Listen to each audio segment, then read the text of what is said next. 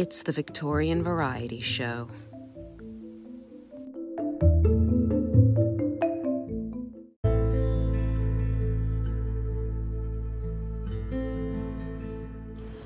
Hong Kong is only an island, which fell into the possession of the English by the Treaty of Nankin in 1843. In a few years, the colonizing enterprise of the British made of it an important city and a fine port, Victoria. The island is at the mouth of the Canton River, 60 miles only from Macau, upon the opposite bank. Hong Kong has beaten the other port in the struggle for commercial supremacy, and the greater traffic in Chinese merchandise finds its way to the island.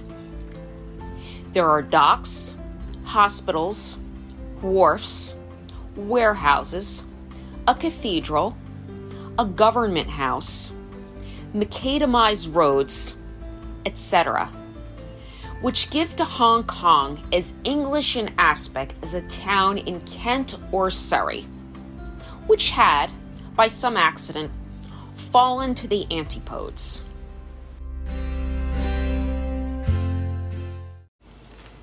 This is the Victorian Variety Show podcast, in which I talk about a wide variety of topics that you may not have heard your teachers talk about when you studied the Victorian-Era in school, or that may not have received as much attention from the mainstream media as the aspects of the Victorian period that we normally hear about.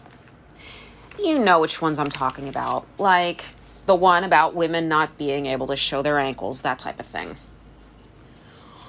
Or I may discuss topics that you might be more familiar with, but relate them to the ones that aren't talked about as much unless you know where to look. Wink, wink. Which is what I probably am going to do this week. But before I go any further, let me introduce myself.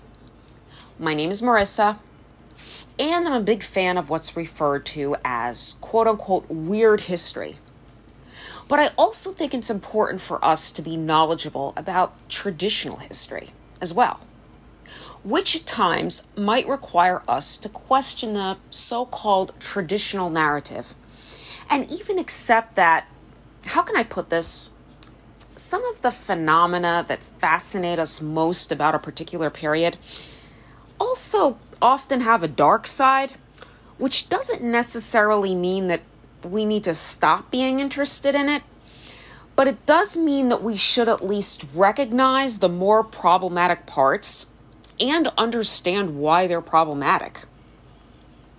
For example, the quote I just read is taken from the opening of Chapter 19 of Round the World in 80 Days by Jules Verne, an author I've discussed in a previous episode of this podcast, and one of the biggest inspirations for today's steampunk movement. He's an author that a lot of people, myself included, enjoy reading, and I would encourage you to read a little Verne, even if you don't normally enjoy reading the type of books he's best known for, to get a feel for the sense of wonder at the possibilities of science and travel that a lot of people had during the Victorian era. But I think it's important at the same time to recognize that those possibilities pretty much were dependent upon imperialism. And in the brief excerpt from Verne's classic novel that I just read, I think we can get a good sense of what some popular views toward the colonies were during the Victorian era. Verne acknowledges the importance of Hong Kong, but the way it's phrased, to me at least, it's as if the British are the ones responsible for making it important. And later on, I feel when he talks about the docks, the hospitals, the roads, and whatnot, that they're described in relation to how similar they are to the ones in England. In other words, they're defined pretty much exclusively in terms of the dominant culture, rather than on their own terms. Also, the part about the, quote, struggle for commercial supremacy, end quote, between Hong Kong and Macau, which was a Portuguese colony from the 16th century until 1999, when China gained control of it. And by the way, China gained control of Hong Kong 2 years earlier in 1997, calls to my mind an image of colonized areas being painted as, you might say, prizes that European colonizers competed against each other to win, basically, rather than, say, a large portion of the Earth's landmass inhabited by many millions of largely non-white people who greatly outnumbered the relatively small percentage of white Europeans seeking to gain control over them. But before I go too much further, a few definitions are in order. The first thing I want to point out is that imperialism and colonialism are not one and the same. They're often used interchangeably, which I know because I've done it myself. But as Robert Longley makes clear in an article called "What is Imperialism? Definition and Historical Perspective," in reality, imperialism is what drives colonialism, which is the physical practice of global expansion. Essentially, imperialism is like the cause, and colonialism is like the effect. Longley explains that under colonialism, people either relocate or are relocated to a new area where they become permanent settlers who continue to remain loyal to their homeland, but utilize the new territory's resources for their homeland's benefit. And under imperialism, these settlers exercise political and economic control in the new territory, very often through military force and violence. And Longley adds that this use of force is normally unprovoked. It's important to stress that imperialism has existed practically since the beginning of recorded history.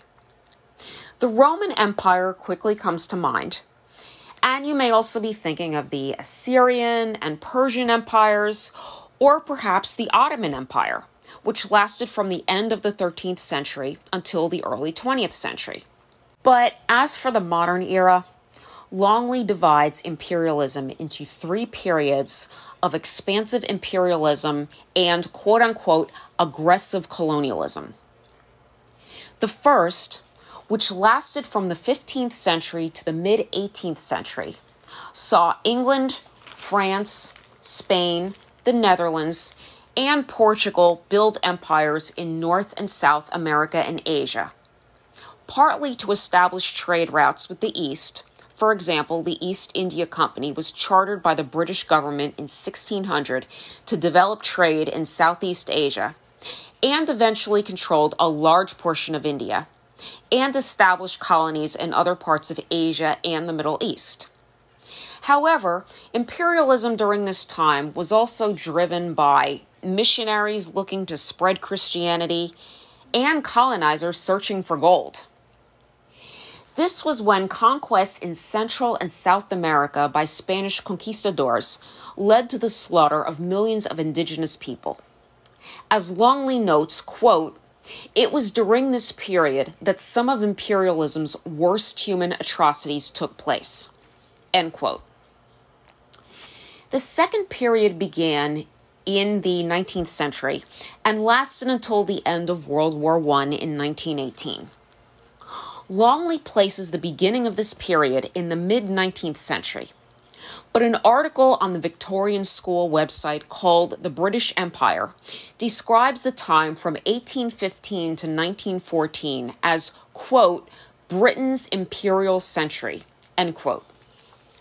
During this time, the British Empire grew to include 14 million square miles of territory and about 450 million people, which was more than 1/4 of the world's population at the time.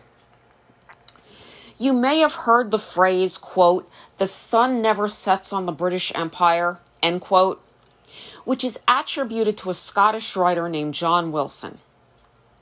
British dominance during this period was what Wilson was referring to.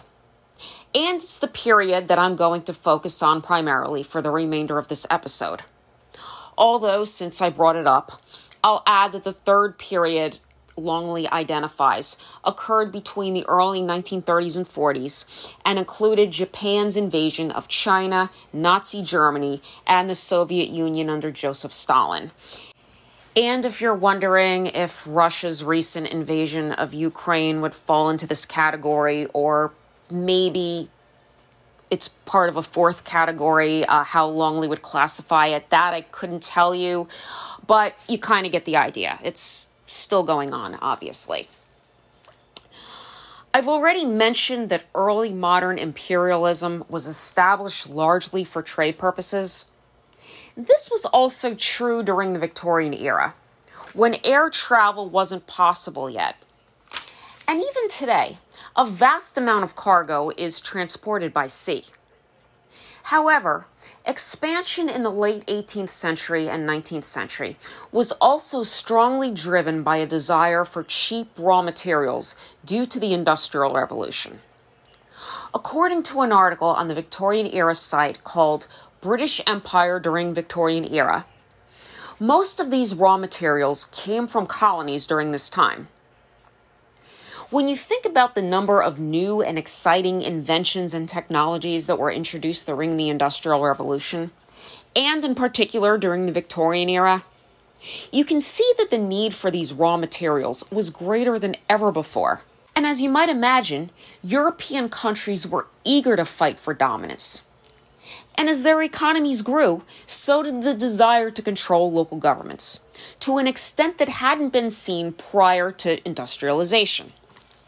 Longley explains that during the so-called Second Industrial Revolution, which occurred between 1870 and 1914, imperialist policies typically stressed the European nations' quote, perceived superiority over so-called backward nations, end quote.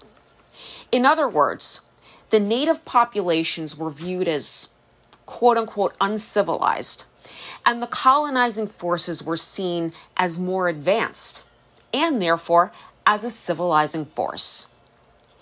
These views led to a great deal of racism, as well as colonized peoples being expected to learn the language of the colonizers, adopt their religious practices, and the like.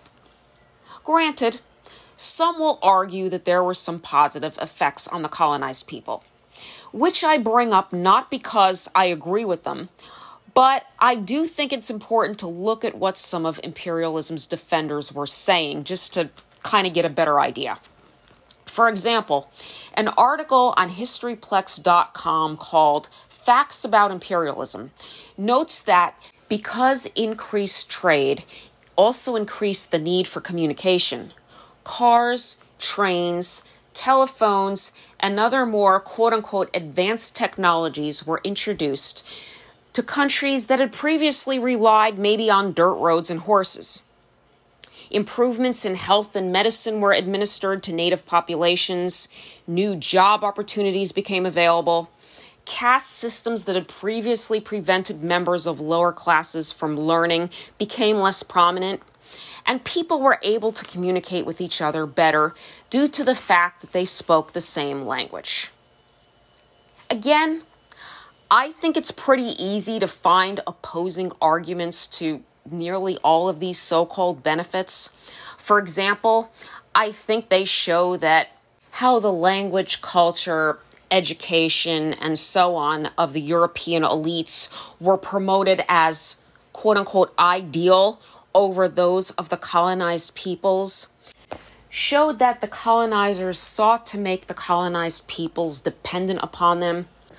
But I think that looking at arguments like these is important because it can help us understand how attitudes like these tend to make their way into the dominant narrative. I mentioned a few minutes ago that British imperialism reached its apex during the Victorian era.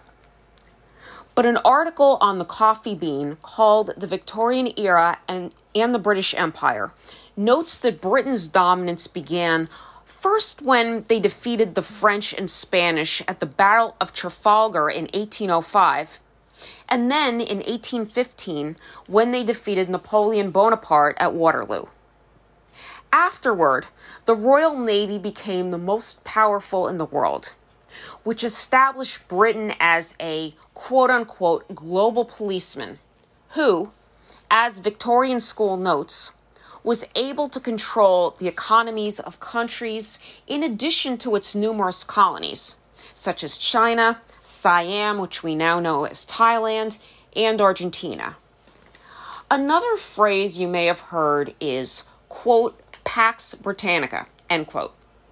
Pax is the Latin word for peace, and it refers to the relative peace during much of this period, when Britain didn't have any international rivals who could challenge its dominance. Although it's not like no one tried to unseat Britain. An example of this came in the late 1880s, which resulted in unclaimed parts of the African continent being divided among a handful of European nations. In Great Britain and the Scramble for Africa, Kathleen Burke explains that, as Britain sought to expand its power from the Cape of Good Hope to Cairo in Egypt, it repeatedly came into contact, particularly with its longtime rival, France, and that war almost broke out between the two nations over Fashoda, which was part of what was then known as Egyptian Sudan and is now known as South Sudan. In addition, as Nige Tassel points out in The Victorians and the British Empire, a brief guide and timeline, quote, colonies were often far from acquiescent when it came to coming under the rule of the British Crown. Uprisings were a recurring motif of the Victorian imperial age, end quote. Tassel goes on to cite the Indian Rebellion of the late 1850s, which was an uprising against the East India Company due to widespread resentment among Indians toward British socioeconomic policies, including education, religion, and some of the other things that I told you a few minutes ago are often cited as quote-unquote benefits of imperialism. The first Taranaki War in New Zealand in 1860 to 1861, and the Morant Bay Rebellion in Jamaica in 1865. I'm going to end this discussion of Victorian-era imperialism here. But in addition to being a controversial topic, this is also an extremely complex topic, and I'm sure I've left a lot out. I just wanted to briefly touch upon this for some time because even though I don't talk about Victorian-era politics much on this show, because for one thing, I really don't consider myself that knowledgeable on the subject or necessarily qualified to talk about it, colonialism and imperialism have a way of rearing their heads when you least expect them to. I remember way back in episode 3 of this podcast, when I was putting together my episode on the Victorian-era freak show, and coming across examples of people from the colonies who were brought to England and displayed as so-called oddities, who were miraculously discovered and civilized by intrepid European explorers, such as Crow, a young girl covered in fur who was taken from her home in Laos and exhibited at the London Aquarium by the great Farini, who was really an English showman named William Leonard Hunt. And in the episode I did right before this one, on tattooing, I mentioned that Australia was originally a penal colony. So I wanted to give you a little more information on colonialism and imperialism now, so that the next time they come up when I discuss a topic that, on first glance, may seem to be unrelated. And I think it's pretty obvious that it's always there. Imperialism had some effect on just about every aspect of life during the Victorian era. Certainly, this is true for literature of the period. Rudyard Kipling and Joseph Conrad are examples of writers who based much of their work on imperialism, but it's present in more subtle ways in other works as well. But sometimes if we tend to be focused on one topic, it can be easy to overlook what's also in the background.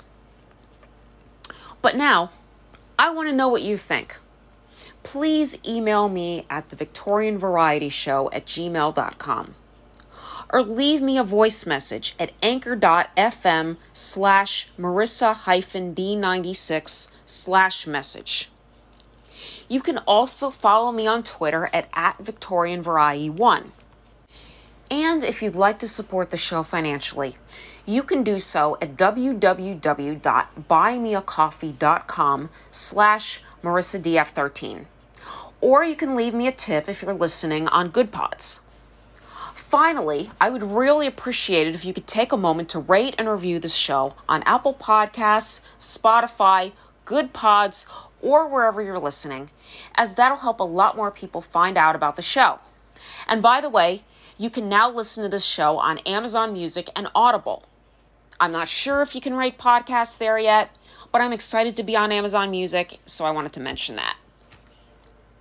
Until next time, thanks so much for listening and for all of your support. I've been receiving some amazing feedback, and I can't express how it feels when people tell me how much they're getting out of this show. Imperialism and colonialism are topics that I would encourage you to keep in mind when approaching this era, and I'll be including links to all of the sources that I consulted in the show notes, so I hope you'll check them out. But in the meantime, I'm going to leave you with a quote from a late 20th century scholar who's written extensively on imperialism and colonialism, Edward Said, a Palestinian-American professor and critic who passed on in 2003. This excerpt is taken from Said's 1993 work, Culture and Imperialism, and I chose it because I think it emphasizes that imperialism is always with us, whether we're looking at the Victorian era or our present day.